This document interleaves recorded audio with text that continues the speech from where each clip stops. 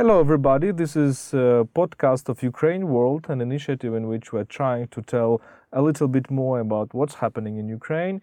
My name is Volodymyr Yermolenko, and today we're talking about political prisoners, Ukrainian political prisoners in Russia, political prisoners in Crimea and in occupied Donbass. And we're talking with Alexandra from Euromaidan Press and the website letmypeopleGo.org.ua, and Alexandra Romatsova from Center for Civil Liberties. And I would like to start with the case of Pavlo Hryb. Today, the 1st February, there was a court in Krasnodar. Pavlo is a very young Ukrainian citizen who was kidnapped and now judged by a Russian court, accused of terrorism. So we'll start our conversation from his case. Okay, I'm started maybe. My name is Alexandra Romatsova.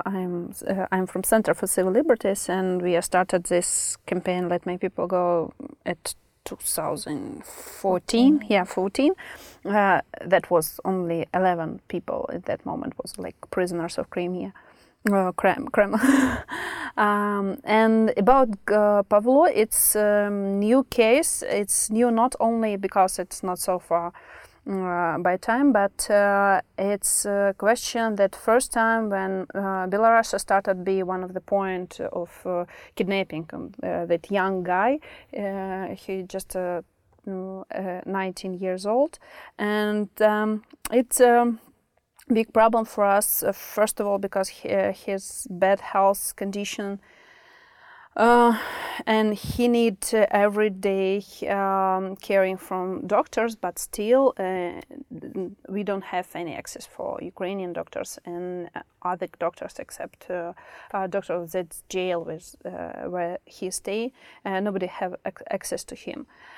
So it's a big problem for, like, I don't know how it's called. Maybe it's like opinion of Russia Federation that all people who has like terrorist point in their story, because they think and they say that he do something like terroristic action, they don't need to be care at all. First of all, second, if they Ukrainians, they automatically terrorists. So it's not so. They were not waiting that somebody independent court make a decision about that. They start to speak about that, and from first moment we arrest them because he is a terrorist. But Pavlo's case, sorry to interrupt you. Pavlo's case is so cynical because he was really kidnapped and he was attracted by a young woman, went to Belarus and kidnapped there. And don't you think that this is kind of a witnessing of all this cynicism of Russian authorities? What do you think, Anna? Well, yes, I think this case is really unprecedented in its cynicism because this guy was visiting his girlfriend in a neighboring city of Belarus, Homel. And he was then kidnapped there, and apparently this girl was collaborating with the FSB and transported more than 1,000 kilometers away to Krasnodar. And basically what they're saying is that he and this girl with whom he is apparently in love, they were exchanging messages on Skype and said something about a school bomb plot. Like, we will place a bomb at, like, a graduation or something. And I think it was, I mean, she had problems at school, and I can easily imagine how teenagers would, I want to blow up the school. But anyways, so this is really, like, why the need to drag this guy 1,000 kilometers away from his home and accuse him of terrorism? It's because this is just demonstrates that Russia needs these prisoners to create a picture on Russian TV, to generate hostility to Ukraine, to Ukrainian authorities, to Euromaidan, and basically ramp up this hate against Ukraine. Because, of course, as we're at a time of war, they need a picture of an enemy, and this enemy is Ukraine. And basically, I mean, this case, it so perfectly illustrates that all of these prisoners, and there are more than at least 64 right now, they're being like live victims fed into the Russian propaganda machine to serve as living proof of all of these narratives that it is Russia who's the victim and it is Ukraine who's the attacker. It is Ukraine who's evil. And I mean, with Pavlo Hryb, he is this guy who's interested in history and in Ukrainian nationalism. And of course, this serves as the perfect propaganda picture that in Ukraine, even these teenagers they're nationalists that want to blow up Russian schools with innocent Russian school children. So but the story of terrorism is very important, I think, because we will talk about other people. And of course, the case of Sentsov, our Crimean film director, is one of the most vividly known in the West, but he's also accused of terrorism. And Putin said that he's accused not because of his so-called nationalist views, but because of preparing terrorist attack, which is not proven. But Alexander, don't you think that this is a kind of the typical argument? Because even if we look back in history, what strikes me, history of Soviet Union and how Soviet Union was attacking Ukrainian intelligentsia in the 30s, they were all accused of terrorism, even the writers and innocent people. What do you think? Three usual accusation: it's terrorism, extremism, and spy activity. It's biggest numbers of group peoples who's arrested and with political motivation. And we need to understand that people, just because they're Ukrainians or Crimean Tatarians, they are arrested, not because they do something. That's one of the point why we put them in the list of prisoners who with motivation, political motivation. So we think that they're arrested for their convictions, and they say that it's not convictions but terrorism, which they basically not prove, right? Yeah, and why they do that and why they choose terrorism like accusation? Because first of all, it's more more scary picture for citizens of Russia Federation, because they need approval why they do so big number of money with in some system of security, why they so needed so strong law and so limited for people for their action or for their connection with Ukrainian or some foreign countries and so forth. They need arguments, and for these arguments they create a picture. And first that was right sector, cruel Ukrainian high-level professional right sector, which blowing all what they saw in Crimea and will rip everyone and so forth. And second, now we looked at tendency that how many people, Muslim young men, was arrested in Crimea. We understood that next their picture, next their media project, it's media project of IHIL, that's kinds of IHIL in Crimea from Muslims. I mean ISIS, the Islamic State. Yeah. And they created from Hizb ut-Tahrir. Now they took next Crimean Tatarian and Muslim organizations. So they're trying to show that people of Russia Federation, you need us because we protect you from so cruel enemies, and the enemies from Crimea, from Ukraine, and so forth. So let me come back to Crimea, because it's one of the most important cases, because maybe half of those prisoners are from Crimea. Just one thought that came up to my mind. It's probably also because they want to prove themselves more understandable for the West, because the West is fighting against terrorism, and they're saying, look, we are also fighting against terrorism, right? And all these Ukrainians, as Ala said, are terrorists. Ala, maybe let me ask you to name those peoples, maybe the most vivid, the most bright cases. I remind that there is a website, letmypeopleGo.org, in which you can you can basically read about the stories in English, but maybe you will tell it in detail. Okay, so letmypeopleGo.org UA. Yes, please visit our website. We have all the information about prisoners there. Well, basically, we can group these people into several types of cases. You named terrorism, and Alexander said about extremism, and of course, the most everybody knows about Oleg Sentsov, but there are two more people arrested with the same accusations as him: Alexander Kolchenko and Alexei Chorny. And there was Afanasyev who was released. Afanasyev was released recently, and he advocates for political prisoners now and is quite a media figure.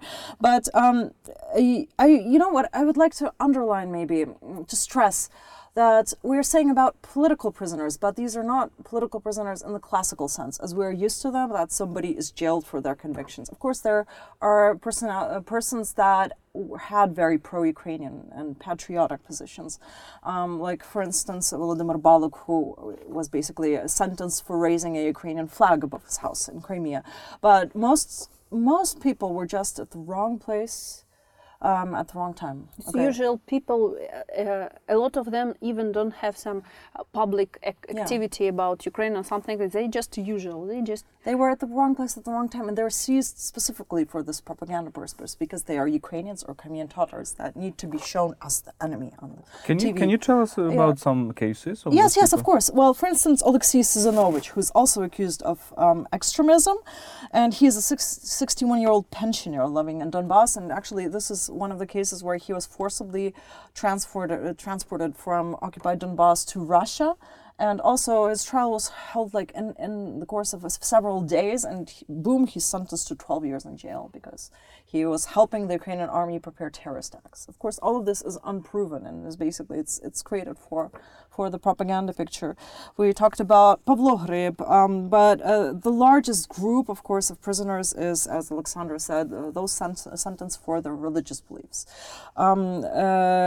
Basically, what Russia has passed legislature that designates Hizb ut-Tahrir, which is an Islamic organization, which peaceful organization that wants to expand Islam, but by means of education. Russia is the only country in the world to ban this organization as terrorist organization. And Tablighi Jamaat is also a similar Islamic organization. Well, anyways, in Russia, belonging to Hizb ut-Tahrir or Tablighi Jamaat is already reason to sentence you for terrorism or extremism. So they just prove, and by prove, I'm putting this in quotation marks that you can't see. But anyways, they prove this by fabricated evidence that a person belongs to this organization and then sentence him away to 15 years in jail. Even though the organizations have never been involved in terrorist or extremist acts, and but by that I mean like never, ever, ever.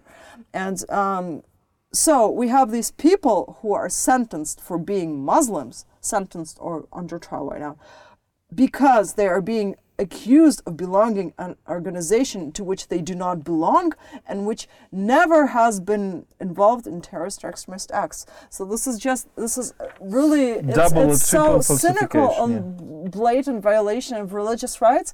And as you said today, of course, the fact that they are Muslims and it helps these cases go unnoticed. As human rights lawyer Emil Kurbedinov in Crimea said, that because when people hear the word Islam or Hizb ut-Tahrir, they just shut off and they don't want to hear anymore.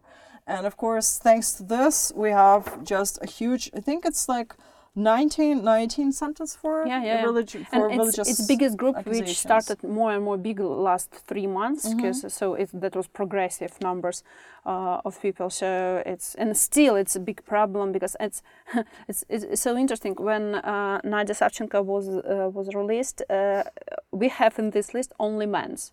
It's not gender equal situation, but so more than 100 children stay without their parents, without their dads, because papas, because they are in the jail.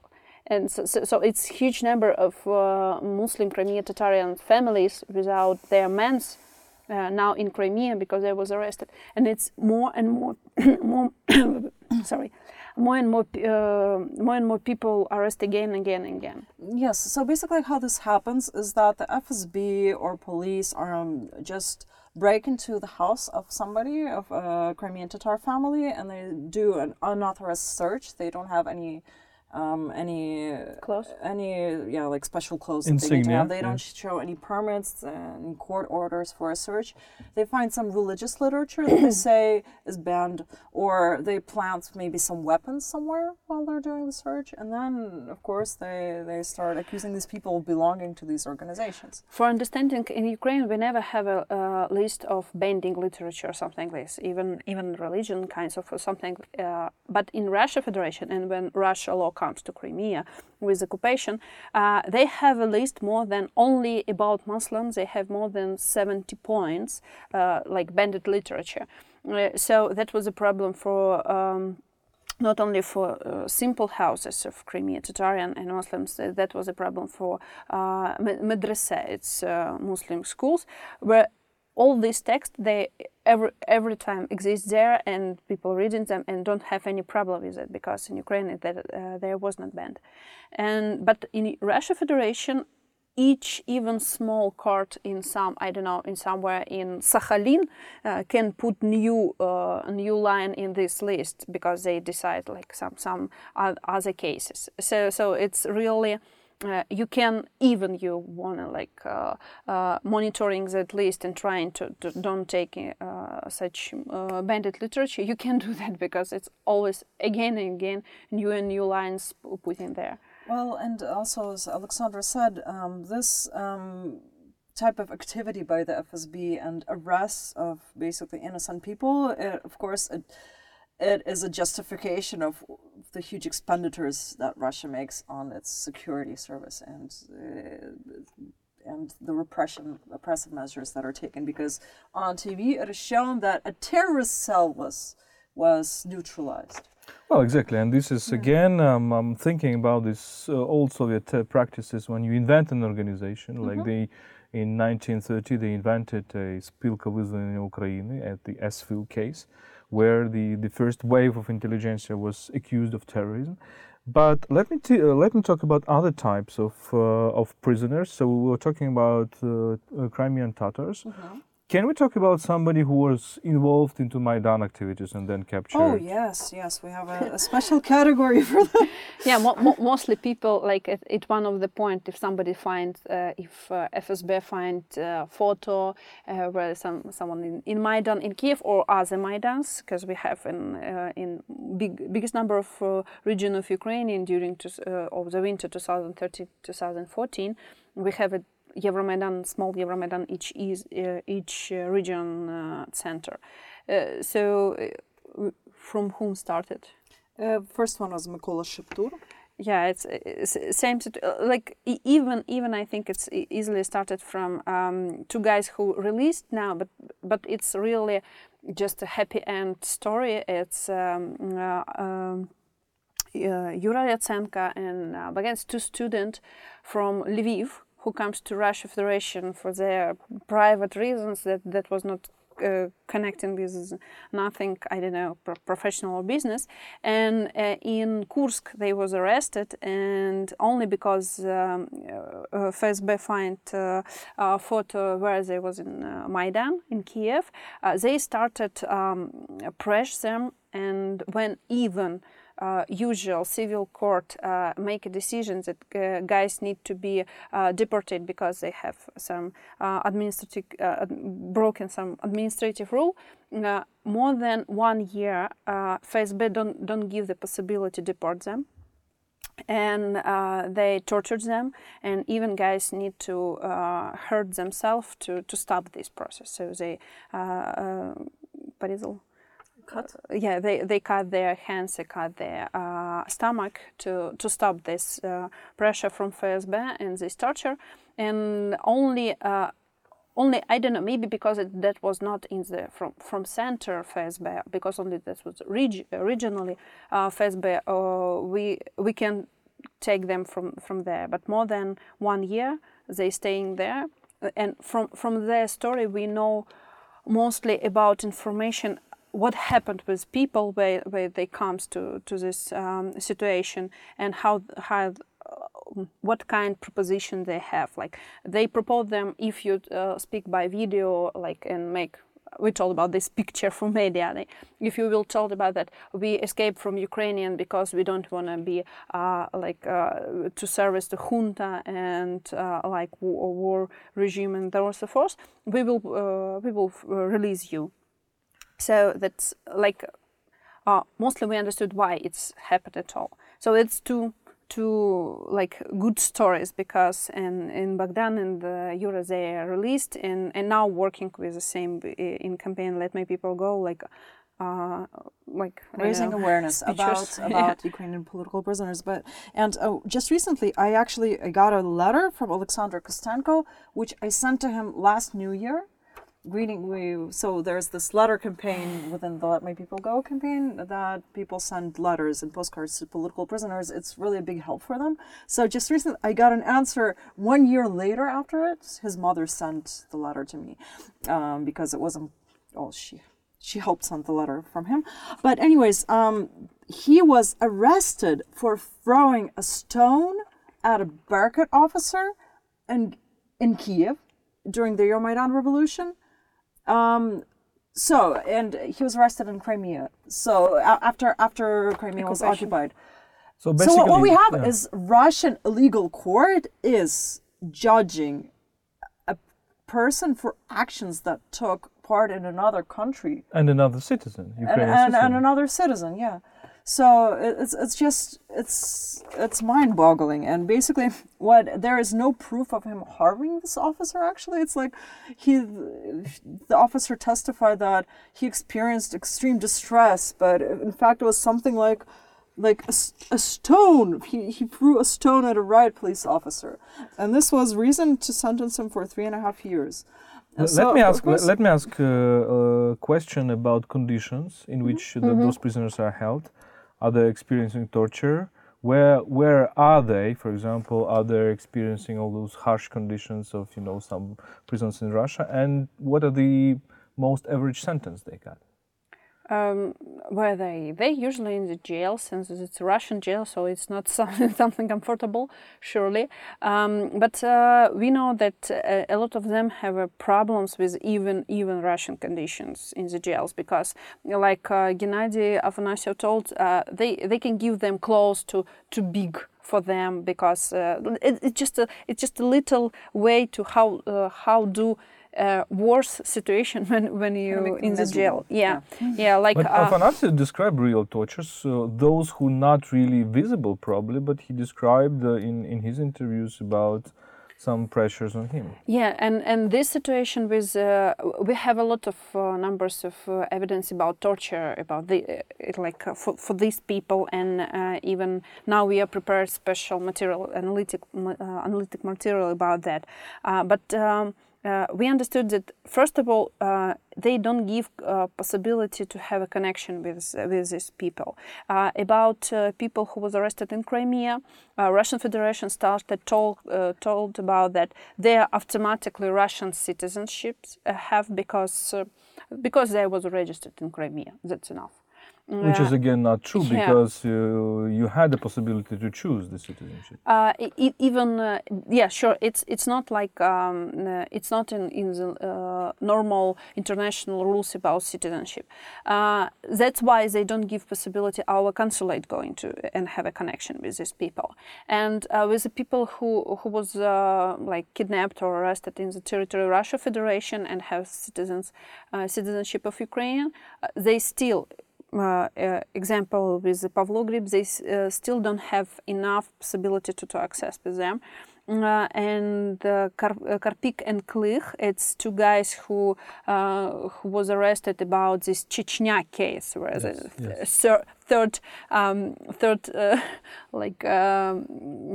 active role part, I don't know how it's called, our ex-Premier Minister Yatsenyuk, and they told that they was like a third guy who active take a part in Chechnya not proven, campaign. Right? Yeah, sure. It's all this story don't have any approvals, because to these guys, Klich and Karpuk, never be in Chechnya, never. Before somebody bring them to the court and started talk about that they got huge sentences, like over 20 years, right? And they have a problem. One of them have a psychology problem with after all what happened with them, and we can find them more than half of a year, where they physically. In which jail they physically stay. More than that was like 7 lawyers trying to come to their case, and just they have only answer by written answers. They don't have don't have a possibility to see their clients, but have a written answer. I don't need you. I don't want that you will be my lawyer. So, and we try and find them like half of year. After this, our colleagues from Russia Federation find them in Chelyabinsk. And after this, we can try and have a connection with the lawyers who can come to their case. So it's one of the examples how which conditions we can even sometimes monitoring which conditions they stay, because we can find them. Ala? Yeah, I would like to add also that in the case of torture, we talk a lot about Russian propaganda creating this virtual reality that doesn't exist. And in the case with Ukrainian political prisoners, torture is the way that they create this reality. Because very many prisoners were tortured, and some have written appeals to the European Court of Human Rights where they describe this torture, and it's really quite frightening to read. I will read you a fragment of the appeal of Stanislav Klich, who Alexander mentioned has actually lost his mind from the absurdity of this case and from just the pain that he suffered. I was also given alcohol and psychotropic drugs which were administered to me intravenously. These methods were applied to me to force me to admit that I was allegedly in Chechnya in 1994-2000 and took part in the hostilities on Dudayev's side, participated in killing soldiers in Ploshchad Minutka and Grozny, had intended to carry out terrorist attacks in different cities of Russia and supposedly arrived in Russia for this purpose. Besides that, I was kept for several days in the Vladikavkaz prison without food or water. As a result, I was brought to a state of dystrophy, could not hold a spoon or pen in my hands because my hands were dislocated from being chained to the bars. The execution was attended by unidentified persons in masks that placed a bag over my head and secured it with tape before starting to torture me. So, a bag over his head, right? On the second night, at approximately midnight, masked men came to my cell and dragged me into the basement, after which a man that called himself Sasha began to torture me with electric and increased the voltage. After each execution, masked men came to disinfect my wounds with iodine and brilliant green because in some places my skin was worn off almost to the bones. To this day, I can't stand on my knees or wear handcuffs because the layer of skin on my hands is still very thin. Sasha came into the cell, hit me in the ribs and legs and said that I should say that I cut the throat of 2 Russian soldiers in Ploshchad Minutka. So this is basically how this testimony is extracted through this torture. Sometimes they become the sole basis for accusing these people. Sometimes the prosecutors and the law enforcement organs, they torture prisoners to give an accusation to other prisoners, to other Ukrainian political prisoners that they don't even know, as it was in the case of Kolomiets, who was beaten to extract a testimony against Kostenko. And these are 2 guys that were accused for taking part in Euromaidan. So basically, of course, it's very cynical, and regarding parallels with previous times in Ukraine. When I was reading these appeals of Stanislav Klich and Mykola Karpuk, they were given Mykola Karpuk 22 and a half years, based on torture as the kind that I've read right now. It was just so vivid before my eyes. The Sad Getsemansky, we have this piece in Ukrainian literature where a guy describes all the circles of hell that he went through when being tortured during Stalin's repressions. And I mean, it's really scary to read the extents to which people can torture the human body and to break the spirit. And this all is repeating right now. I think the Russians have a lot of experience, and it comes from Stalin's times.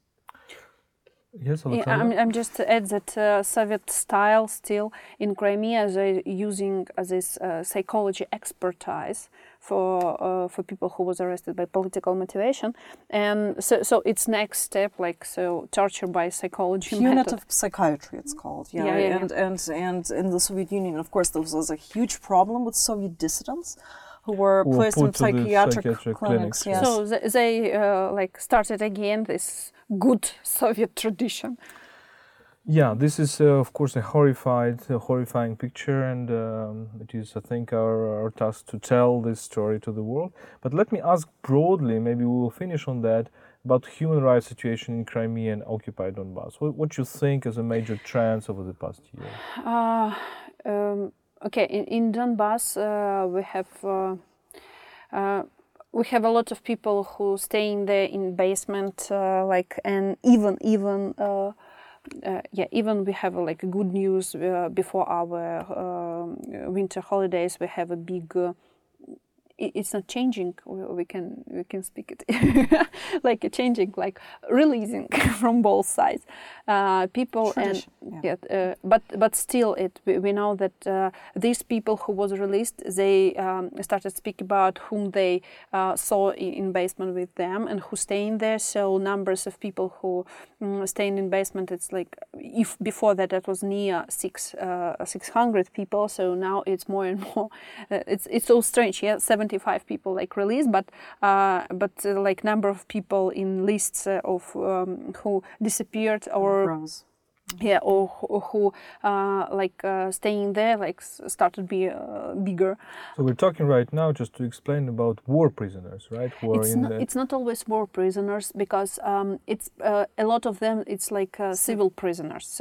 So they take in the basement not because they was like in such army or take a part in fighting. No, it's because sometimes it's because they like broke some rules of so-called Lugansk and Donetsk public republic. Sometimes because they have money and they was just it's kidnapping, just usual kidnapping, all because they need a free labor power to do something. So it's a huge number of reasons, or because they don't like you, that's all, or because they decided that you have two new Ukrainian passports. That means you go into Ukraine territory. Or down like in Kiev or somewhere and take US spy. So it's. Can we estimate the number of people who are still there in Donetsk and We Luhansk? have more than 1,000. It's like their relatives wrote to Red Cross, and so in state different commission about this. So my relative is disappeared. So I think he is in basement. So more than 1,000, but. During the last 4 years, from basement were released more than 3,600 people. So it's only who were released. So how many staying there? Nobody can control this situation, because even Red Cross don't have any access to this basement. Same situation with Special Monitoring Mission of OSCE. Nobody don't have access there, and even like calculate people how many there. And in Crimea, a little other situation, because first of all, and about I'm just finished about Donbass, but about Donbass we have some place international platform to speak about that, to trying to have some negotiation about releasing people and so forth. That's Minsk process. But if we will looking at the Crimea, we don't have any public international platform to speak with Russia Federation about what happened in Crimea, because in Crimea limited all rights, all the human rights at all. So freedom of speech, freedom of association, freedom of do something publicly. Even people who before that was support the coming of Russia in Crimea, even there now going to prison because they do something. They have habits in Ukraine. You can always go out to the street and with some placards or some manifest or something like this. But in Russia Federation, who comes to Crimea, you never can do that. You need a permission for that. So that's like a change the people view about that. So we even now have some part of people in Crimea who like Russian Federation, but trying to fight for their rights, human rights and political rights, even they in human. And first of all, it's surely a pressure for people who have other opinion in Crimea. People who was first step that was a press, second step that's Crimea Tatarian, because it's mostly they have a strong organization skills because it's like great movement for back from Uzbekistan and Kazakhstan to Crimea, so they still mostly organized group in Crimea. So Crimea Tatarian, that was like next group, which was limited, and after this it's business. In Russia Federation, they're trying to limit all kinds of free business or small business. In Crimea, before that was a heaven for people who just do small business and connected with some seasons. And surely it's now it's a lot of attention from Russia Federation side. It's for students and children from school, because they trying to connect them with Russia Federation from young age. So they trying to they pressure them that at 14 they need to take a Russian passport, because if they don't have them, they can graduate from school. They trying to put the proposition that students go from Crimea to Russia Federation, and we accept next. We think the next step will be it's army. It's official in Russia Federation have promising that 4 years or 5 years from Crimea, any soldier don't go into the other territory. So, but it's the third year of after Russian occupation, they took soldiers from Crimea to whole other regions of Russia Federation in army. So it's you one mean of those soldiers who were based in Crimea initially? No. It's like a priziv. I don't know how. Conscription. Yes. So that's official. Before that, or if you even go first year, they need to conscription at all there. After this, they told that okay, yeah, sure, we will propose you to go to our army, but nobody will going somewhere other region of Russia Federation except Crimea. But now we have such examples that the people going to the other region. And let's recall that by the Geneva Convention, the occupying state is not allowed to conscript any inhabitants of the territory that it occupies. Yeah, it's international crime. It's war crime, international crime. Mm-hmm. Ola, can you add something about? Oh yes, just yesterday, there was a presentation of a joint report that we took part in. It's basically right now 4 years. We have 64 political prisoners and only 5 were freed. So of course there's this question of what to do. How can we actually free these people? Okay, yeah, one escaped, then the one that you said he also escaped actually. Yeah. Well, anyways, but due to negotiations and participation of the Ukrainian side, only 5 were freed. And of course, just viewing out this repression in Crimea, this list will only grow. So we looked into the historical. What Ukraine can take from conflicts in other times and countries. And one of the most important findings was that a neutral negotiator was always key to free prisoners in Georgia, in Azerbaijan, in Iran, and also actually in Soviet times to liberate Yosef Slipy, who was a leader of the Greek Catholic Church who was spent 17 years in concentration camps. So in all of these cases, historically, there were people who stepped in from neutral countries, for instance, from Switzerland. There were many people who advocated on behalf of these prisoners, or just human rights defenders who were able to speak with both sides and to reach an agreement to free these political prisoners and free prisoners of war. So I think that right now Ukraine needs to search actively for people who could be these who could be negotiators. Yes.